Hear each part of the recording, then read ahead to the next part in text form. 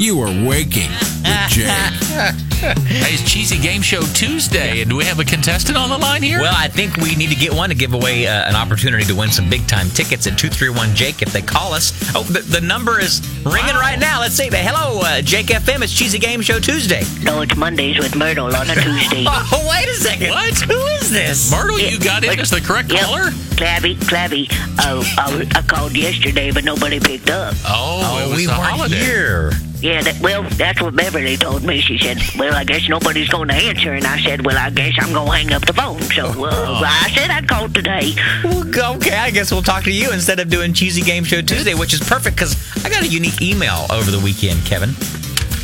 About Myrtle. Myrtle, yes. Someone we know heard that they used to call you Fertile Myrtle. Whoa. Because you have lots of kids and grandkids and stuff. Yep. And you know a thing or two about pregnancy and child rearing. Oh, And so, I ain't trying to get pregnant again. It can't even happen.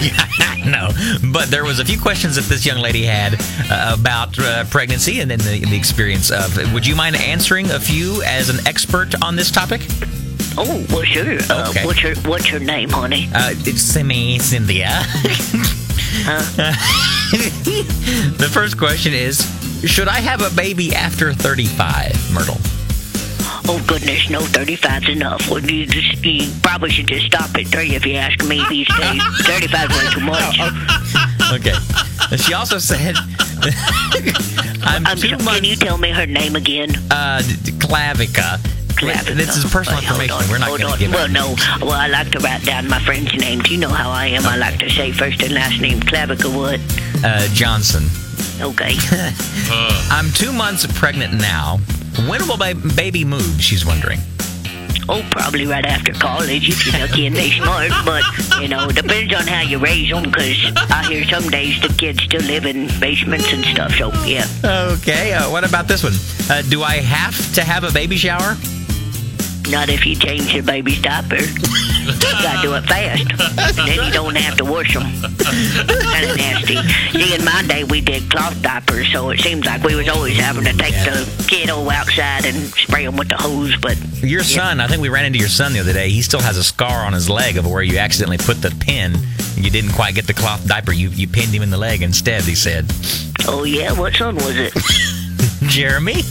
Oh, he'll be okay. Oh. Well, I guess I'll say good morning to my friends if you guys don't have any more questions. We're good. Y'all want... Yep. Shout-out time. Shout-out Diamond Myrtle. Okay, well, I want to say good morning, Hazel Birmingham again. She's always been my good friend.